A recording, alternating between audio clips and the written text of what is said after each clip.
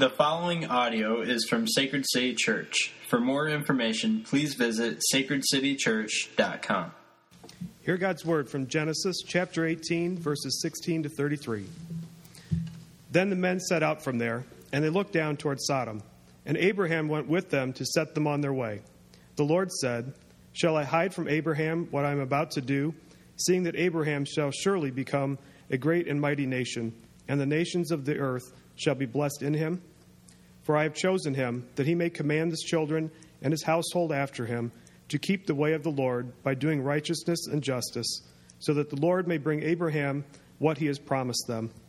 And the Lord said, "Because the outcry against Sodom and Gomorrah is great, and their sin is very grave, I will go down to see whether they have done altogether according to the outcry that has come to me.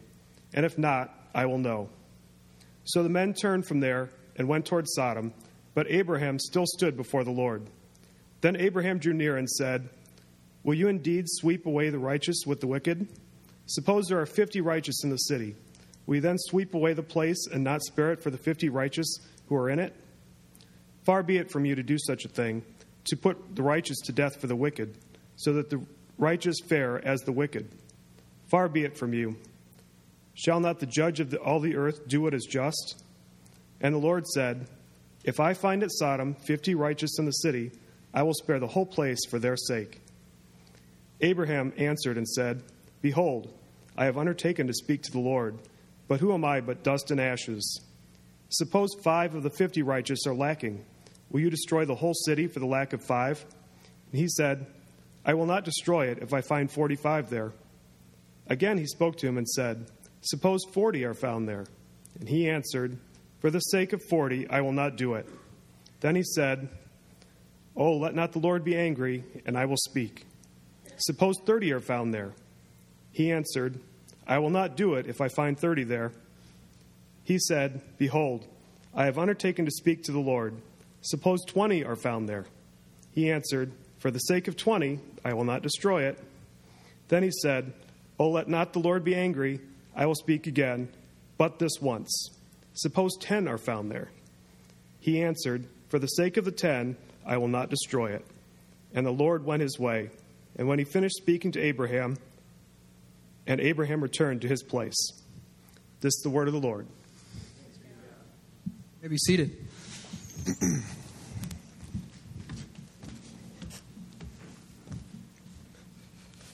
Well, you are brave this morning.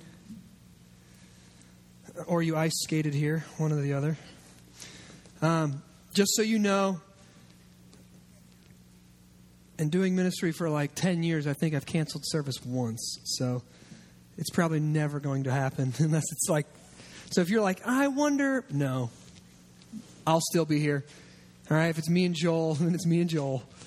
But we very, very rarely cancel, especially when we're in Center City, and they usually take care of the streets pretty well. So you can know that unless it's awful, we're not going to be canceling. To let you guys know, you can hear my voice here. I got the flu, came down with the flu this week. And awful, just an awful, awful, awful week. And now I blessed my children with it, so my wife's at home with them. And so I've already let the sound guy know, like, if I turn here, all right, cut the mic, because I've been I'm not throwing up or nothing, but I've just been coughing up things I swear have heartbeats, okay? It's been pretty awful. So I'm going to go ahead and preach. I'm excited to preach this passage. If you're new, I know there's probably not too many new people today because of the weather outside, but if you are new, my name is Justin. I'm the pastor here, and we just work our way through books of the Bible, and we're going through the book of Genesis right now. And for me personally, it's been really fruitful. I've enjoyed it. I love seeing what God has for us each and every week in the passages that maybe we don't get on just, as we just run through it really quick. And I think God's got something special for us again today. We have done this now been in it for a long time. It's the 20th week in our Genesis series, and we are at halfway through Genesis 18. So I'm going to go ahead and pray, and then we're going to get started. Gracious Father, I do thank you for giving us your word. I thank you for calling us together as your people, That we're not here this morning because I had a dream or I had an idea. We're here this morning because you called us here. We're here because you handpicked from across the city and across this nation individuals and families and couples to bring together into one body called Sacred City Church, where we could proclaim your gospel, we could live in community around the gospel, and Father, we could be sent on mission for the sake of the gospel.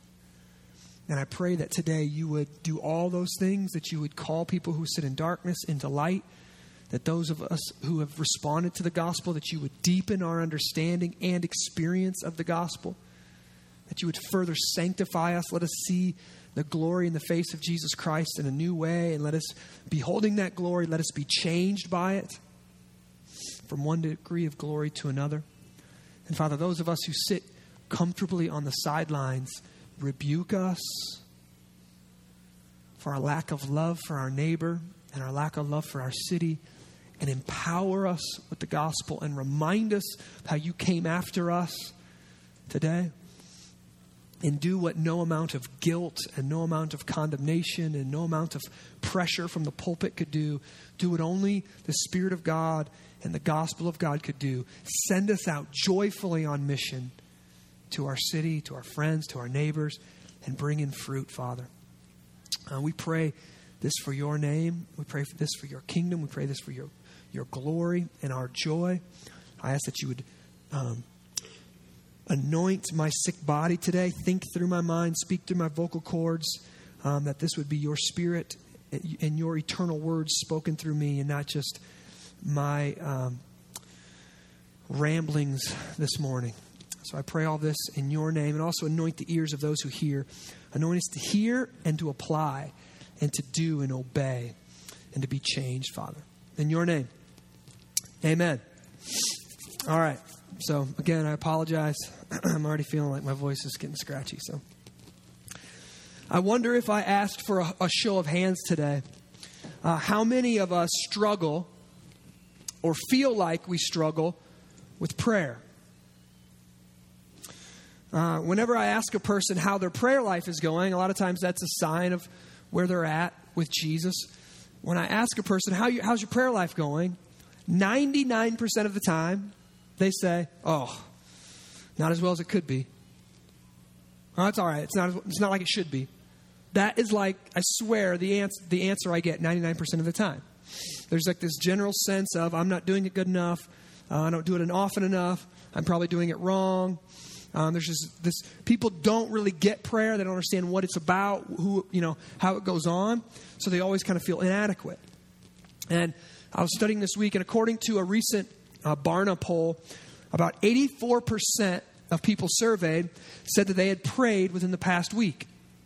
That's just over 4 out of 5 people. So the majority of people in our country, in our society, pray. All right? Over 84% said they prayed within the last week. But here's the thing. If you ask those same people who it is exactly who they're praying to, they get a little confused. Well, I kind of just think that, there's this higher power and, it's the big man upstairs and call him what you want, right? Most of those people would deem themselves, it seems over half of those want to deem themselves as spiritual but not religious. Spiritual but not religious.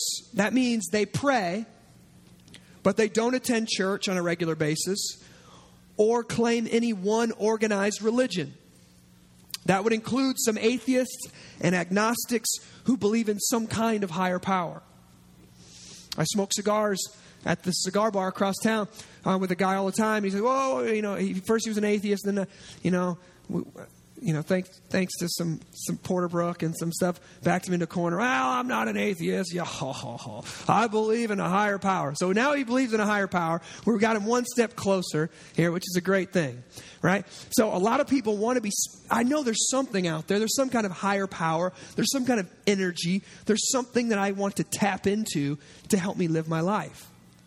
All right, now, is that God? I don't want to know. I don't know, right? So you ask these people, do you believe in God? Well, yeah, something up there. Do you go to church? No. Do you believe in an organized religion? No. Do you pray? Yeah. Tim Keller, commenting on this trend, and he's in Center City, New York, so Manhattan. So a lot of things, the trends that are happening in Manhattan 10, 20 years ago are now happening here in the Midwest. He was commenting on this. He said this, it seems that the majority of people in our world today want some kind of spiritual connection, but they want it on their own terms. So people want a spiritual connection, but they want it on their own terms. Now, most spiritual people view prayer, listen, most spiritual people view prayer as a way of reaching out to some higher power in hopes for a connection that will help their life in some way. Okay? So spiritual but not religious people, as well as the majority of the world's religion, view prayer as man's attempt to connect with God. Man's attempt to somehow summon some energy or summon a higher power to go to work on my behalf. Fix my marriage, bring me money, bring me goodies, heal my body. I need to tap in, help me get some higher level of consciousness. They see prayer as somehow extending ourselves to make a connection with God. Prayer is a human being trying to get the attention of and spark a connection with a higher power. Okay? So nobody really says this. They don't really feel like they're like dancing here and trying to wave and get God's attention. But in a sense, in reality, that's what we're doing. Oftentimes, spiritual, not religious, every other world religions, they go to God to procure some blessing from Him. That's prayer. But this is where the Bible is so distinct over and against the spiritual but not religious, and also over and against other world religions. Listen, in the Bible, real spirituality is responding to a living God who speaks and acts and has come to you. Totally different than the spiritual but not religious. Totally different than all the other world religions that believe prayer is man trying to get God's attention. Prayer is man trying to tap into a higher power. Hear me. The Bible says prayer is man responding to a real God who has came down, who has initiated, who has called us to prayer. Unfortunately, I think that the majority of these people, even so-called Christians, think that prayer is about getting God's attention and, again, procuring some of His blessing on us or on some of our endeavors. This spiritual but not religious ideology has also now been given the title moralistic therapeutic deism. Cut me off, brother. Here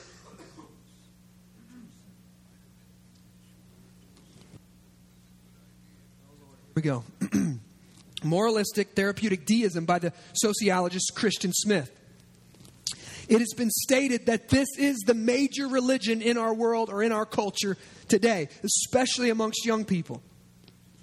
They don't know that, of course. They still label themselves and call themselves Christians or spiritual or Jesus followers or whatever. But their faith, listen, but their faith is not shaped by the Bible as much as it is shaped by their own feelings about the world. They listen, this is what happens. What they're doing is they're praying to a God of their own making. They're praying to a figment, listen, they're praying to a God who is a figment of their imagination, a projection of their own desires, and their whole reason behind this prayer is to receive some warm fuzzies that will help them be good. I want you to check yourself right now. Ask yourself, is that why you pray?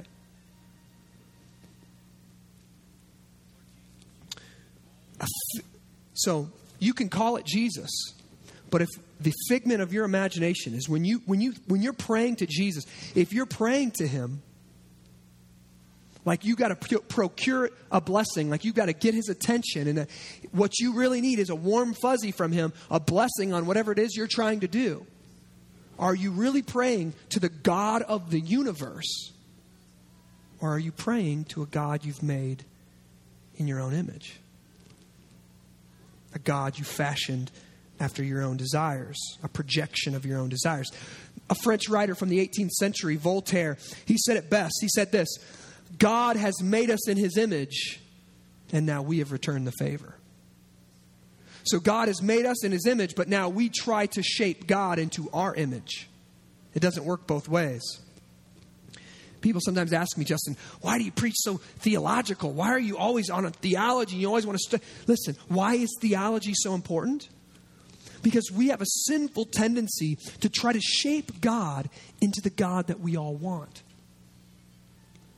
We have a sinful tendency to try to shape the real God, who's a real person with real attributes and a real personality. We want to say, I don't want that God. He's too wild. I want to shape a God for my own desires. A God who likes me. Right? I want a God who likes me. I want a God who likes people like me. I want a God who doesn't like the people who aren't like me. The people that I don't like, I want God not to like those people. Right? I want God on my side. That God, now listen, that God that's in your mind, no matter his attributes, is actually not a God at all. In that situation, who's God? You are. If you're shaping and molding the God of your choosing, I want to worship a God who's fill in the blank. Who's God? Really, King? You're shaping the God that you want to worship. Really? That places you above him. And now you're God. But in the Bible, and in this section of Genesis, today, Abraham, he's going to meet the real God. And we're going to get to see him too. And this is a God, we know he's real, and this is a God that we know is real because it's a God that nobody would dream up. No human being would naturally want this God. A God who is infinitely holy. Nobody would be like, I want a God that's like the sun. Right? Untouchable. Right? And that's the only thing that, when I try to say holy, most of us, we have no idea what that means. And I almost think of like an unapproachability. Something completely other, something completely different from us. That if you get close to it, you're consumed. Who wants a God like that? Like none of us do, right? But we're going to meet this God who is infinitely holy, but at the same time, infinitely loving. A God who sees everything and calls everything that is against him and against his ways sin, but also a God who is willing to be gracious and forgive if justice can be served and recompense can be made. So here we are. Genesis 18, halfway through the book, halfway through the chapter. We're starting in verse 16. Abram is getting ready to offer up the first extended prayer in the Bible. Now, you've already heard it in the reading of Scripture. It's kind of a crazy prayer. As soon as we read it, we're studying it this week, and I said, this seems like it's let's make a missional deal with God. Right? Abraham going back and forth, seeing how far he can push God. But in it, we're going to learn a lot about God. We're going to learn a lot about Abraham. We're going to learn a lot about just how different the Bible's version of prayer is compared to other religions and the spiritual but not religious crowd. If you can remember from last week, 3 men came and visited Abram. Except they weren't men, right? 2 of them were angels and 1 was Jesus. Pre-incarnate Jesus. A couple thousand years before Jesus is born. That in itself is amazing. And that in itself should cause our jaws to drop. Because listen, think about this. After all of Abraham's failures, after all of his sinning, his constant rebellion, his foolishness, his misunderstanding of God's promise, him going off the rails, after all of that, God still comes down and eats lunch with him. God initiated this meeting, not Abraham. Abraham wasn't come down in his tent praying for God to send him a sign, praying for God to show up. God initiated. And Jesus came down and eats lunch with Abram. Man, that's just cool. Christianity, it is supernatural and it is spiritual, but it's so earthy too. Jesus comes down, what's he want to do? Eat lunch. That's what he wants to do. Right? This is one of the reasons we share meals together so often. It's a common expression of being human. It's communion together. Right? And Jesus comes down and sups with him. It's great. So they eat lunch. And then they get up and start walking towards Sodom. Right? These cities called Sodom and Gomorrah. Now, if you remember, Sodom was the city of sin. It was the city of wickedness where Abram's nephew Lot moved into a few chapters back. It really is Sin City. I'm really not looking forward to preaching what's going to happen next week. Okay? It's dark. It's disturbing. It's disgusting. But if you like Law and Order Special Victims Unit, you won't want to miss next week. Okay? I'm just going to let you know. But there you go. All right, that's what happens. They get up, so they eat lunch, right? They deliver a message to Sarah, and then they get up and they start walking towards these cities of Sodom and Gomorrah.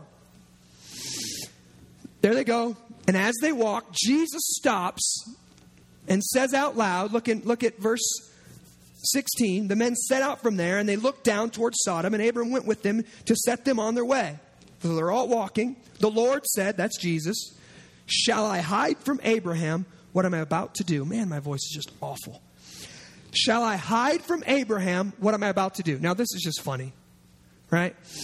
Anytime somebody goes, should I tell you or not? I don't know. Should I tell you this? You know they've already made up in their mind to tell you. They just want to see, how bad do you want to know? Oh, did you see? You know about her, right? Oh, should I tell you that? I don't know. Should I tell you? You made it up in your mind to tell me. Just tell me. Yes, I want to know. Or, no, I don't even want to know. Right? So, again, this is what Jesus is doing to Abraham. This is so gracious. Abraham is not trying to procure some blessing from Jesus. Jesus, would you, what's going on right now? Hey, would you kind of bless what I'm trying to do? I want to make this baby over here. And Abraham is responding to Jesus' initiation. So Jesus goes, should I tell you? Should I tell you what I'm about to do? And remember, this is a covenant. And God it was a unilateral covenant, but then God graciously kind of includes Abraham into this covenant and says, now I want us to be partners. And if we're going to be partners in this covenant, if we're going to be partners here, I want you to know what I'm doing. I want you to be with me. I want you to understand who I am and what I'm all about and what the mission of God is. I want you to understand this. So Jesus goes, should I tell him or not? And then Jesus goes on and says this. Seeing that Abraham will surely become a great nation and a mighty nation, he reminds Abraham of the promise. And of all the nations of the earth shall be blessed in him. Look, for I have chosen him. There's a little number 2. If you have an ESV, there's a little number 2, because that word chosen, it kind of gets the point across, but in reality, the Hebrew word is I am friends with him. I am intimate with him. So again, I want you to see this here. Abraham is not going to pry God's will out of Jesus. He's not going to Jesus and begging him to understand all the details of the covenant, all the details of the promise. Jesus is making the first move, and Abraham stops and listens. That's how prayer looks. Jesus calls, we respond. Jesus moves, we react. And look what Jesus says. I have called him. The word there is actually, I have known him. This is Jesus saying, I have chosen Abraham, and he is my intimate friend. This covenant, Abraham, he's wanting Abraham to know this. Listen, this covenant began by grace. Yes. But look here. Look what's next. For I have chosen him. All grace. Right? You didn't choose me. I chose you. You were my intimate friend. It began by grace, Abraham. This is my deal. But then look what he says. So we could say, so that, the reason he was chosen is so that he may command his children and his household after him to keep the way of the Lord. We have responsibilities inside the covenant of obedience. We have responsibilities inside the covenant to raise our children in the way of the Lord. All right? Look what else he says. Command his children and his household after him to keep the way of the Lord by what? By doing righteousness and justice.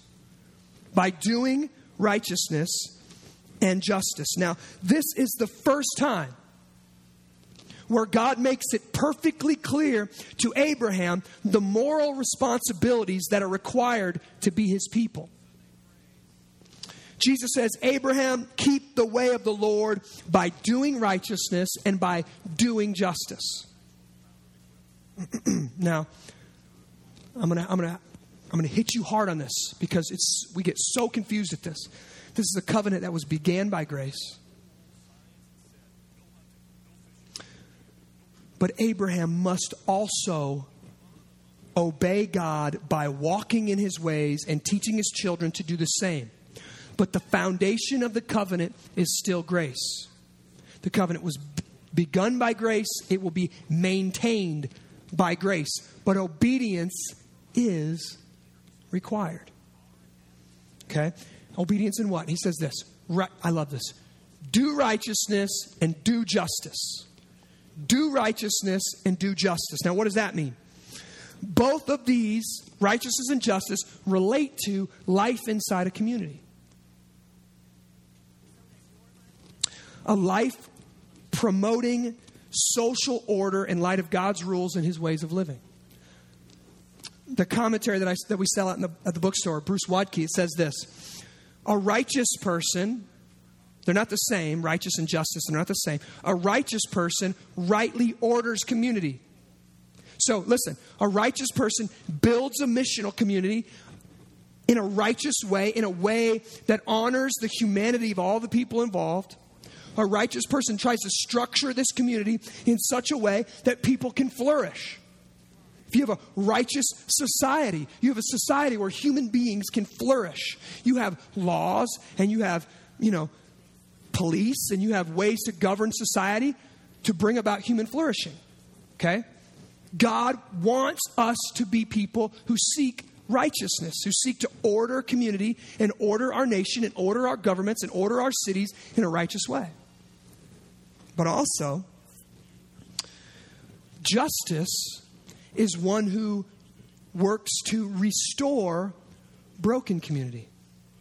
So righteousness tries to build a righteous community, and justice works to restore a righteous community, especially by punishing the oppressor and delivering the oppressed. Now listen, but what I'm about to get in is nuanced. Okay, it's the easiest way I can say it.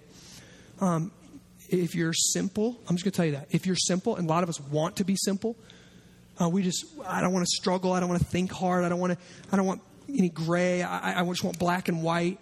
This might be difficult for you. I know that, but it's also really important that you see what is going on here. See, so many people, so many of us, we don't want to do the hard work of studying the Bible to really understand grace and to really grasp the gospel. So they either get really scared of preaching grace and they fall off on the one side of the horse called legalism, or they don't understand the purpose of righteousness and justice and obedience to God, so they fall off on the other side of the horse into licentiousness. This side says God is gracious, so it doesn't matter how you live. He'll forgive you and He'll love you anyway. That is not how we see God here, nor is that the purpose for which God saved Abraham. Again, when we do that, we're going in our head and we're shaping God, the God that we want, into our own image and not responding to the real God. See, this is what real spirituality looks like. Abraham is being warmed by grace. Jesus, remember when I called you? Remember when I chose you to be my intimate friend? Remember when I draw? Remember? He's being warmed by grace, but then he's being galvanized by a divine call to do justice and be righteous. Remember when I chose you? Had nothing to do with you. You were out by yourself in Ur of the Chaldeans and you were worshiping the moon. Remember? But I called you and I wooed you and I gave you my promise. But listen, son, this ain't some soft little promise here. There's big implications to this covenant that I'm making you. You're going to be my people. The whole world is going to look at you and say, that's what God is like. That's the God of the Bible. So I want you to work for righteousness and I want you to be just. I want you to order your society, order the Hebrew people, order Israelites to be a just and a righteous society. And you got to teach this to your kids. You've got to work hard at this. But again, it's all grace. Do you see this? He's warmed by grace, but he's being galvanized. He's being given a backbone. He doesn't get warm fuzzies from Jesus that make him bump fists with his homeboy.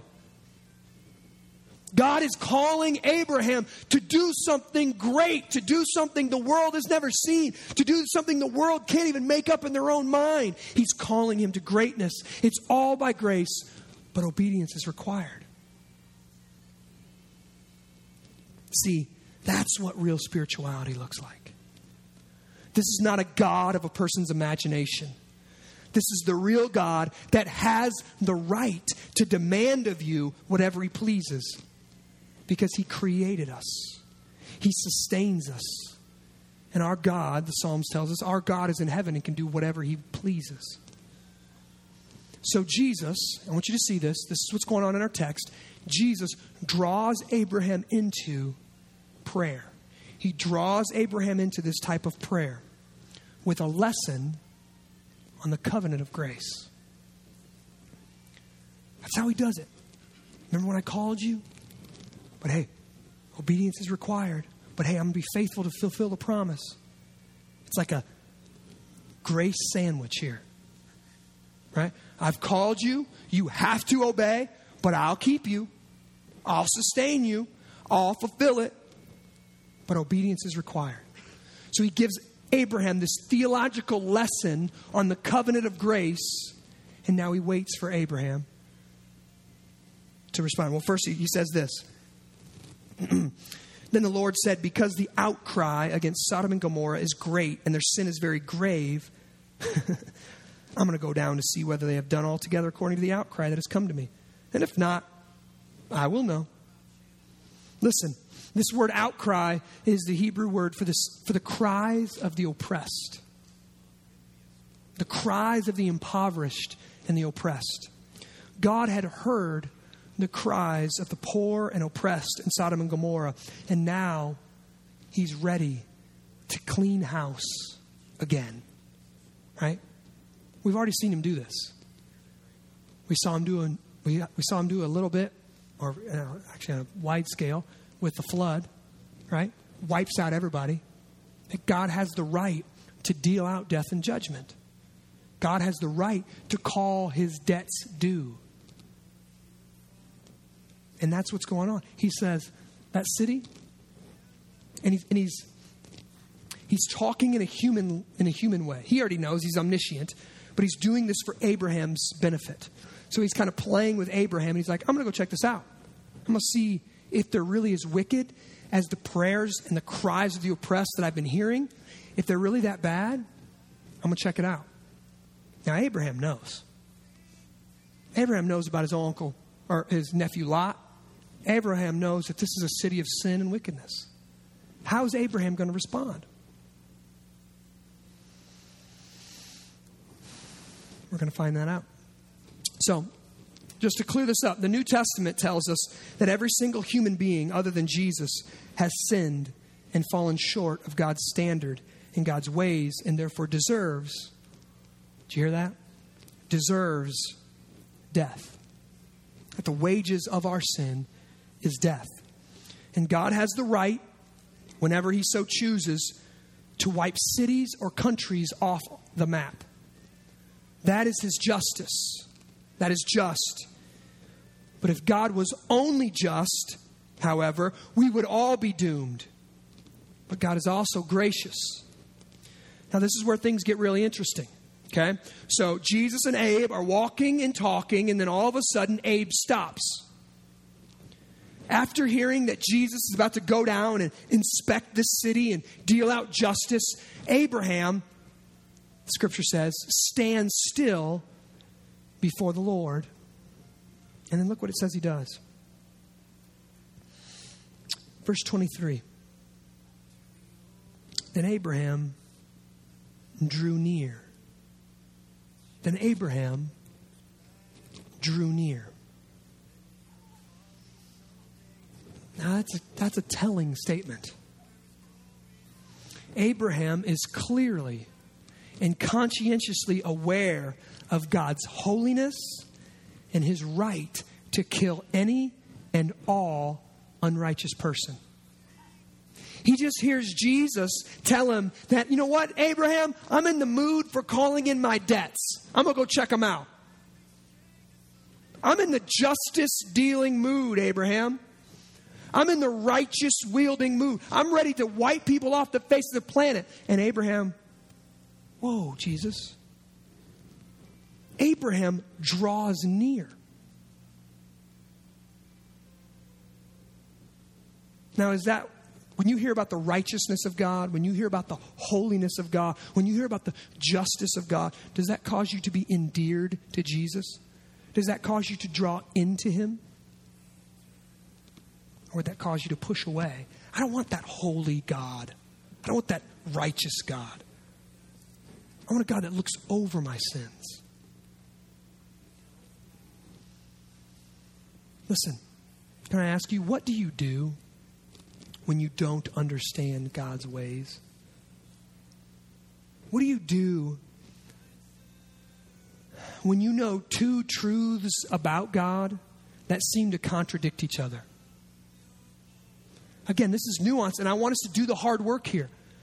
We have a holy God, and we have a gracious God. Those two truths seem to contradict each other. Now, a lot of us, this is what we do.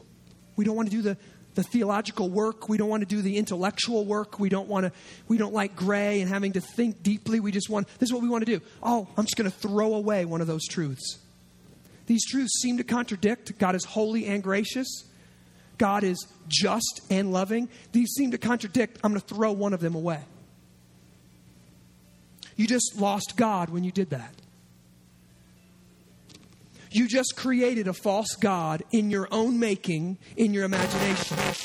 So you can say, I don't like God who takes life. I want a sweet God. I want a God I can cuddle with at night.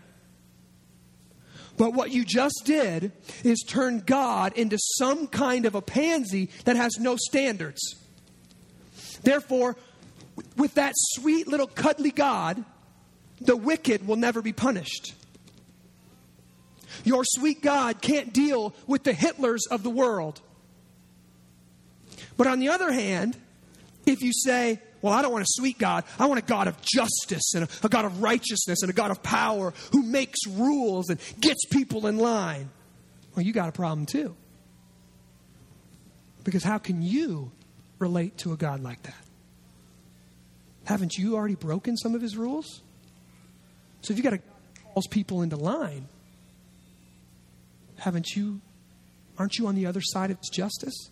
Aren't you on the other side of his dispensing of his wrath? So we got a problem here. But we so quickly do this in our culture, and we so quickly do this in our mind. When we sin, God's doesn't really care about my sin. I can do whatever I want, He's gracious. How can we hold both truths? See, if you think grace is throwing out one side or one attribute of God, you're missing it. Grace doesn't turn God into a sweet and soft God who ignores sin. That would make God no longer just. If God just ignores sin, he is no longer a just God and has no right to rule the universe and claim that he's just.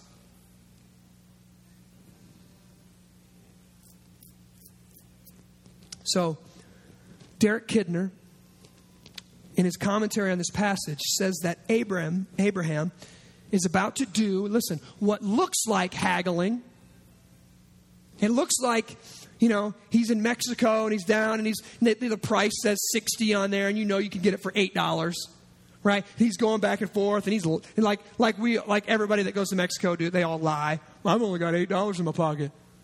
And they're right, and you're going back and forth, get that thing down from $60 down to $8 or whatever it is. Right? It looks like that's what he's doing, but Derek Kidner says what he's actually doing is a lot closer to theological exploring in prayer. Now this intrigued me this week. Theological exploring. So he's saying this: God, I know that you are infinitely just. And you hear the cries of the oppressed, and you see people who are being downtrodden, and you understand the poor, and you've resonated with them. I know that you count sin, and you see sin, and you are righteous, and you are just. But, Father, God, I've also experienced you as infinitely gracious and loving. So Abraham has got these two truths about God, and now he's drawing near to Jesus to work them out, to explore these deep theological truths about God. What does it look like? How does this play out in real life? And he draws near to Jesus to see how this is going to play out. Man, this is challenging. What do we do when we get confused? What do we do when we get frustrated with theology, or frustrated with understanding something about God, or frustrated with things in our life? Do we draw near to our community and draw near to Jesus in prayer? Or do we just throw one attribute of God out? I can't understand it. No big deal. In that same commentary, it's interesting that this word here, draw near, it's not a cuddly word. Like he cuddled up with Jesus and put his head on his breast, like John does later, and says, tell me, Jesus, what you're about to do. It's a legal term. It's used in the same way that lawyers would draw near to the bench and approach the judge. So this is no light encounter for Abraham. Abraham I got two things about God. I don't understand it. I'm going to approach the bench here. I'm going to come before the judge of all the world, and I'm going to ask him to clarify things for me. And that's what he does. So Abram's deep and solid theology drives him to approach God in prayer. And what does he do? Abraham approaches Jesus and begins to pray for the cities of Sodom and Gomorrah. Now listen, there's a lot of interesting stuff here in this prayer. We can learn a lot about prayer. First, Abraham doesn't come to Jesus like some spiritual but not religious person. Listen, a spiritual but not religious person would come to Jesus and say, Jesus, come on, man. Really? You're going to wipe away a whole city? There's babies in that city. There's cats and dogs. right? There's old people. Come on, Jesus. Spare the city. Why do you got to be just? Why can't you overlook this sin? That's how it's spiritually. Is that how we pray sometimes? We go to God and God, listen, this is what I want you. Just get me out of this. God, just turn your head this time. I know I screwed up. I know. Just look past it. That's not what Abraham prays. He doesn't pray for God just to look past their sin. But there's something else we got to see too. Right? He doesn't just say, come on, big guy, give him a break. Big man upstairs, come on. Soften up, lighten up. It's not a big deal. This is the 21st century, right? Come on. Just love them. They need to know what we're for, not what we're against. Right? All the slogans of our time. It's not what he does. But nor does Abraham come to God like a moralistic person. Kill them all, God. I told you them sinners were bad news. Hey, I've been camped out here for a long time, and I've been watching what's going on in that city. It is nasty. Right? They watch rated R movies in that city. Right? I've seen guys smoking cigars in that city. I've seen women wearing high heels in that city. Right? Listen, he's not approaching God like a moralistic person and saying, God, yep, we're good. That's the bad city. You're right on, man. You are right on. Your target, your census, A game. Take them out. World would be a lot better without them. Mm-hmm. Yep. Right? He doesn't approach God like a moralist. So listen, he doesn't approach God like a liberal person or like a person who's spiritual but not religious and says, God, just overlook their sin. Nor does he approach them like a moralistic person that says, yeah, you're right, God, they are. Kill them. And also a moralistic person would pray like this. Oh, yeah, they're bad news. Bad news. But I got some family there. Could you save my family? Could you get my uncle or my nephew out? Could you get him out? And then just wipe them out. They're all nasty except for my nephew. Right? That's how we as moralistic people pray.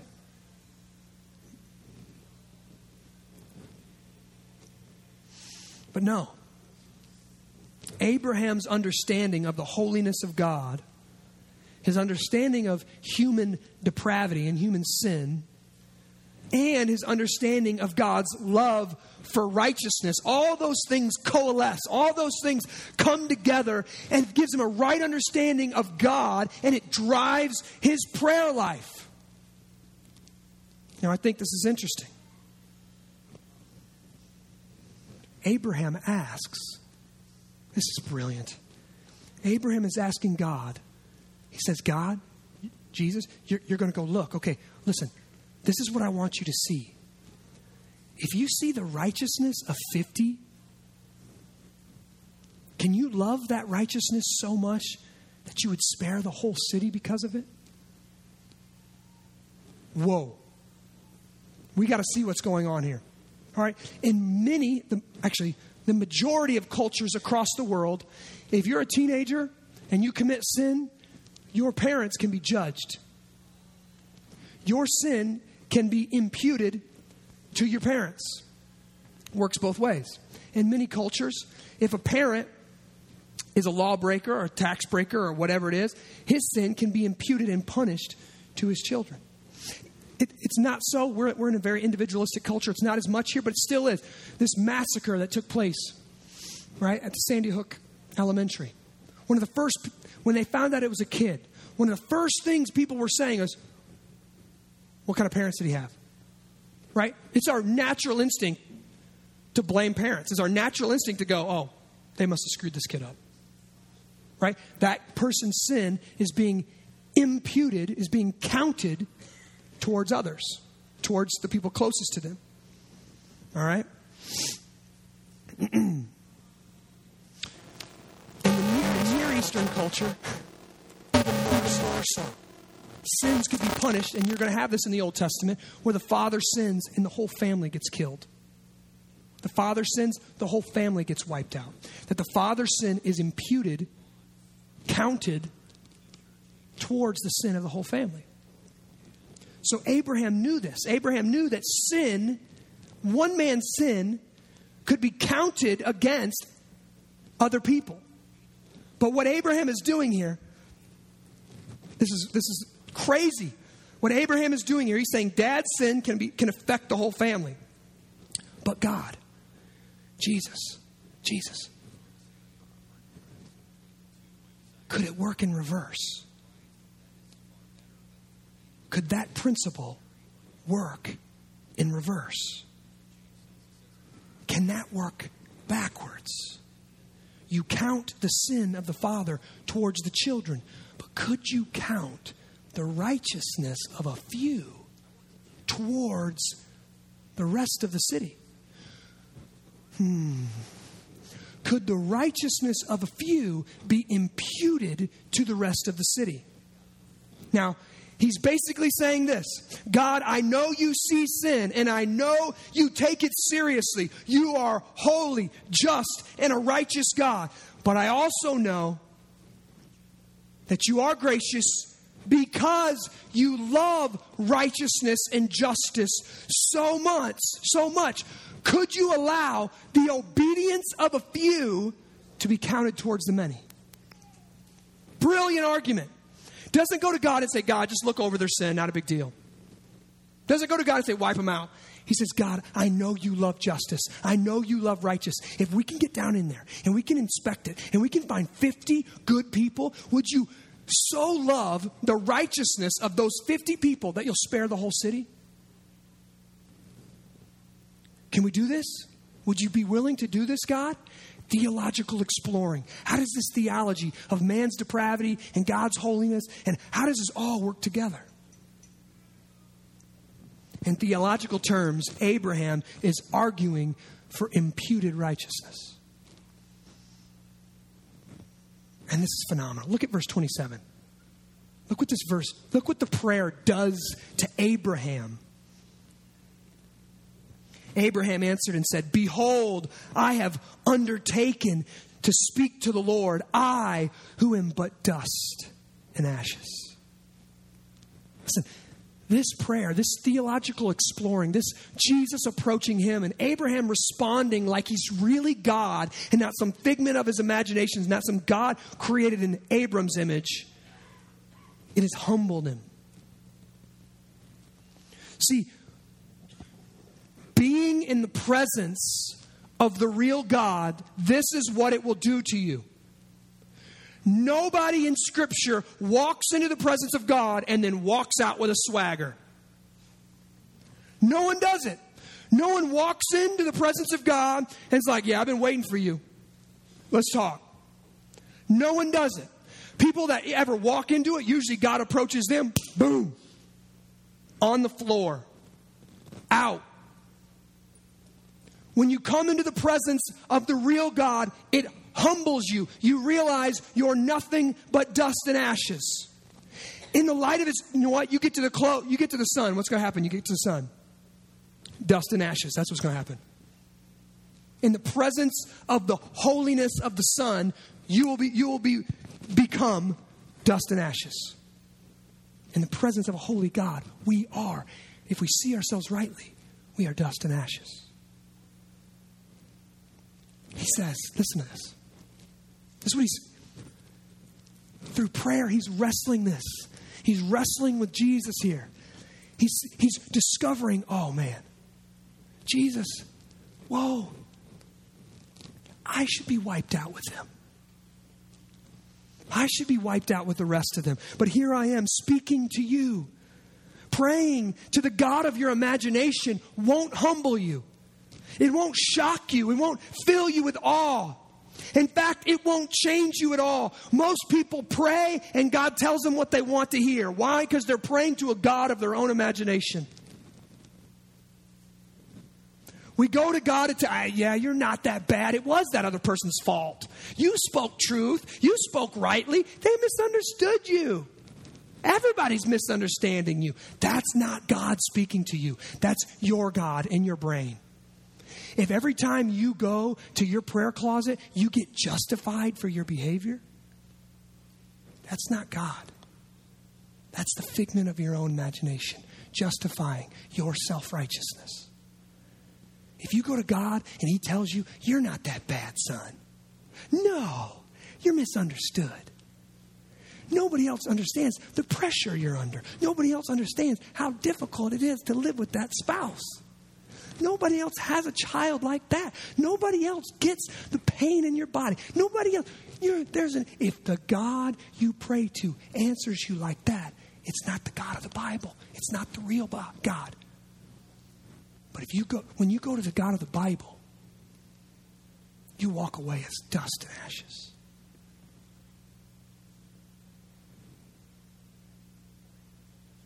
I deserve the wrath of God.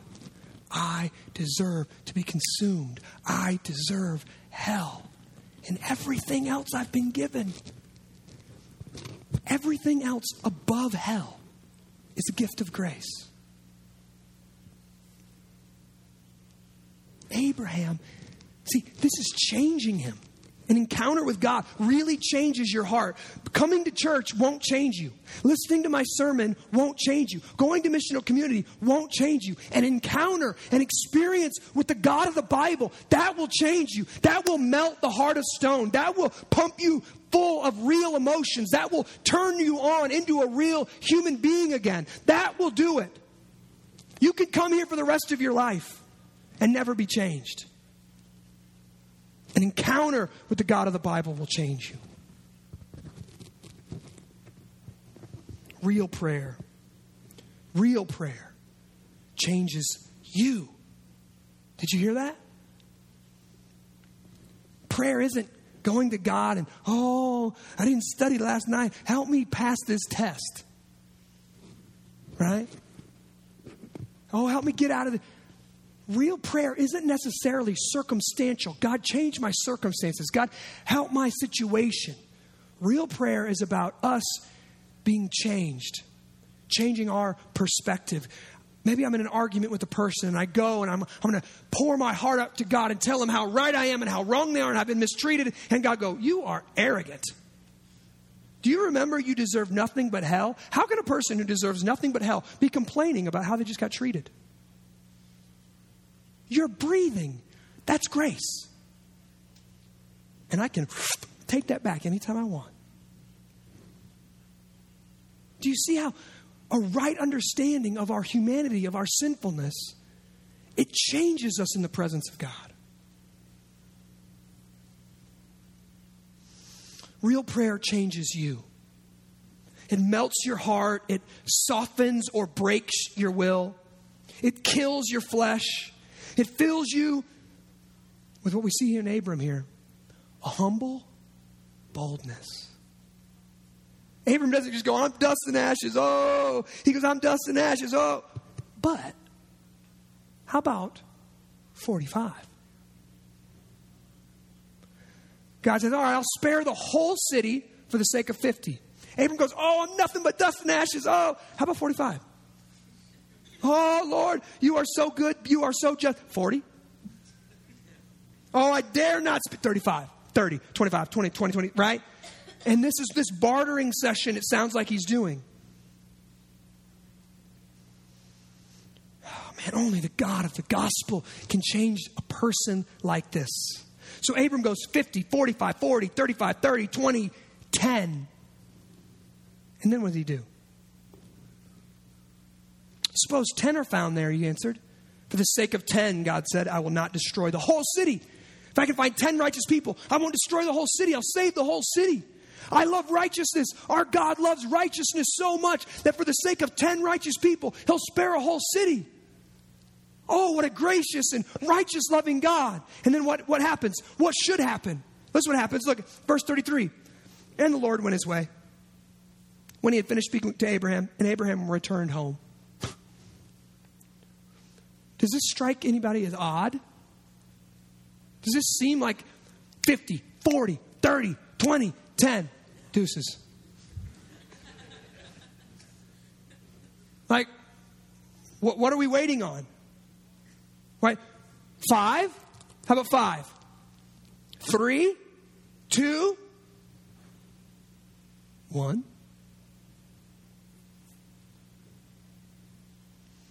See, prayer to a real God has done its work. It's not even about the city.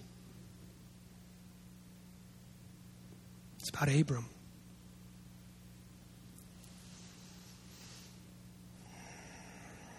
Prayer with the real God has changed him. He brought his mixed up theology, both sides of God. I don't know how to do this. He brought it to God in prayer, and God has given him the answer that he didn't want. Only a real God can do that. Only a real God can give you the truth, the answer that you don't want to hear. Only the real God can do that. And Abraham is bold enough and humble enough to go to God and hear an answer he doesn't want to hear. Abraham has come to realize that in light of God's holiness, there's not one person in that city who's truly righteous.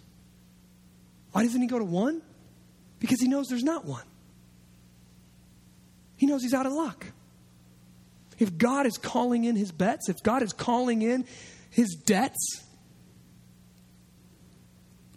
there's not one who's righteous. Now listen, can I ask you, is this how you pray?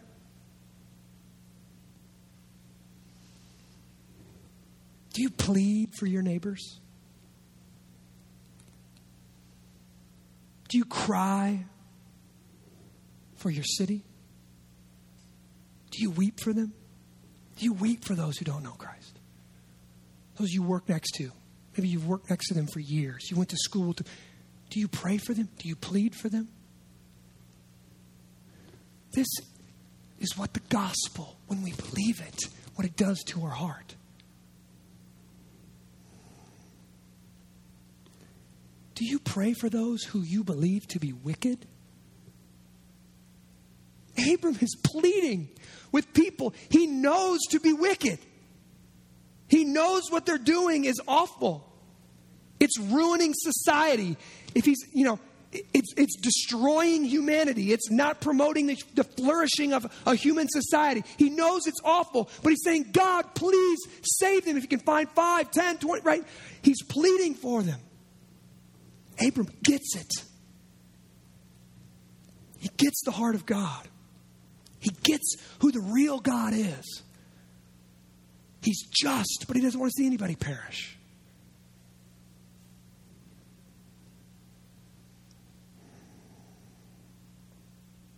Do you pray like this?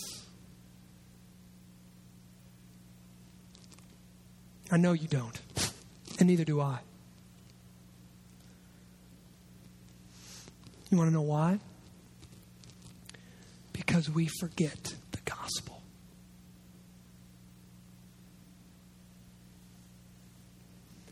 Some people like to read stories and say, where am I at in this story? Who am I? If I'm in this story, who am I? I know all of us want to be Abraham. I think that's me. But I just pretty much laid it out that you're not Abram. Do you pray like this? No. Then you're not Abram. You're not him. If we want to find ourselves in this story, we need to look inside the walls of Sodom and Gomorrah. Abraham knew that he was no better than those in Sodom. He was just as guilty. He deserved God's wrath, and he had earned God's judgment. He was not righteous. Abraham couldn't even say, hey, look at my righteousness. Will you spare this city based on my righteousness? Abraham knew he couldn't do that. He wasn't righteous. But for the grace of God, if it wasn't for the grace of God, Abraham would be in Sodom with them.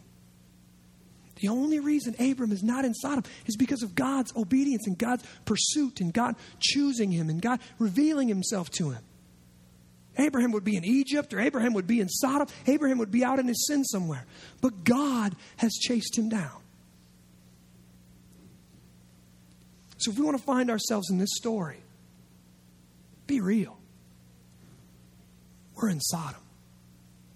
Unrighteous people on the bad end of God dealing out justice.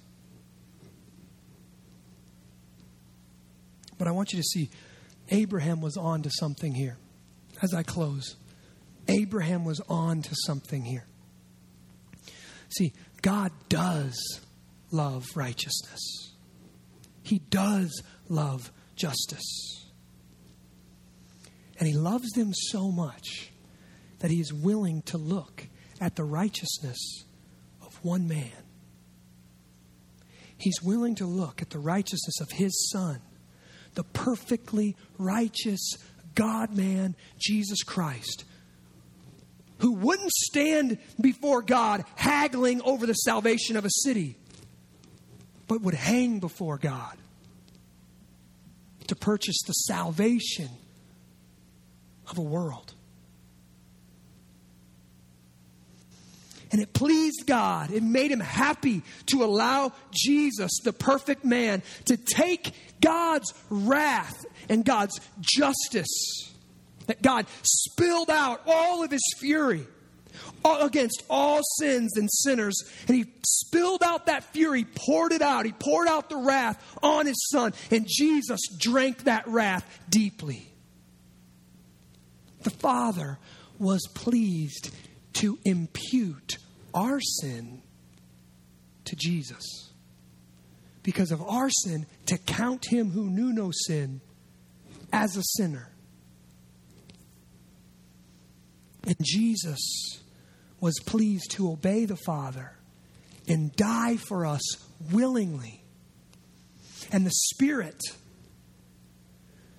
is pleased to impute the righteousness of Jesus into us by faith in his work called the gospel. Our sin is imputed to Jesus, and by grace through faith, his righteousness is imputed or counted as our own. See, Abraham acted like a priest.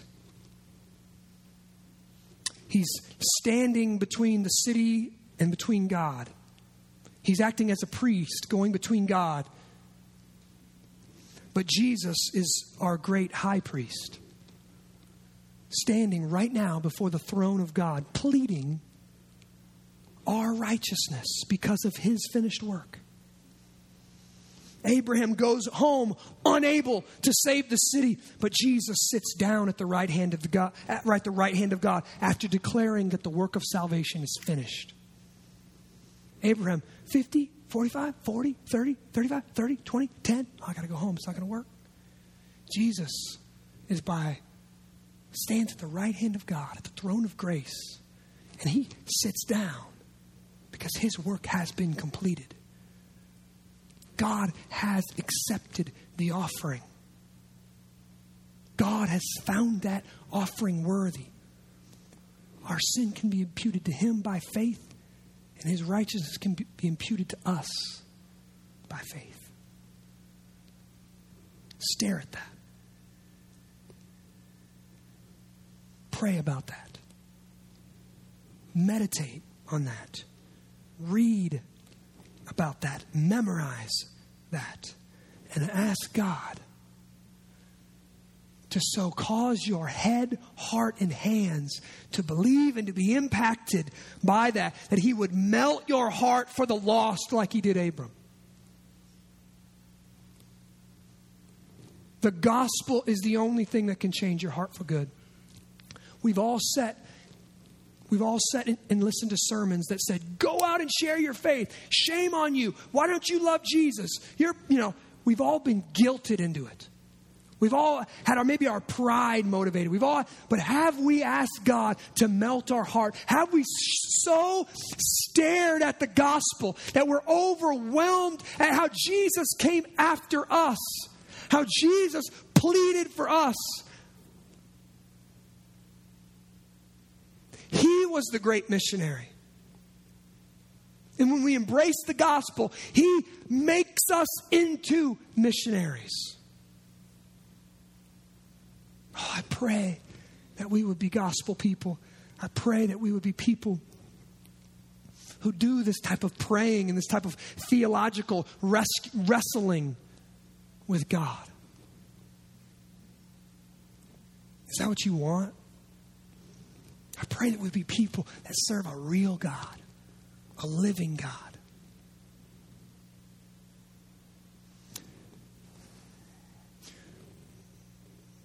For those, how do we make this happen?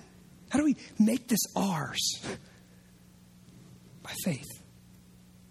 Faith and repentance. And listen, repentance isn't just feeling sorry for your sins. Everybody feels sorry for their sins. Everybody regrets things. Repentance is turning from that way of doing and believing and praying. It's turning towards the real God of the Bible. Turning away from selfishness, turning away from my idea of what God should like and what God should be like. Turn away from my idols to the real God. And before we take part of communion, I ask that you would seek your heart. You would ask the Spirit to search your heart, to reveal to you hidden sins, any areas that you're unaware of, where you need to turn from them and turn to the living God. And that God would melt your heart. I am dust and ashes. Yes, you are. But you're loved dust and ashes. God took the dust once and he formed Adam. And he can take the dust now and form us into the new humanity. People filled with his Spirit, sent on mission to live for him in this city. I pray that he would do it again. People that come before him as dust and ashes, he would mold us and build us and fill us and breathe into us and send us on mission again. Father, this is your word. This is your work. This is too good to be true. That you would look on the righteousness of one man, the sinless, spotless Son of God. That you would look upon him and you would spare me. Who am I that deserves such grace? Father, I pray that our hearts would respond appropriately to the gospel. That you would make us alive. And Father, I pray that you would allow us and enable us to begin to come before you and pray like Abraham. Pray humble but bold.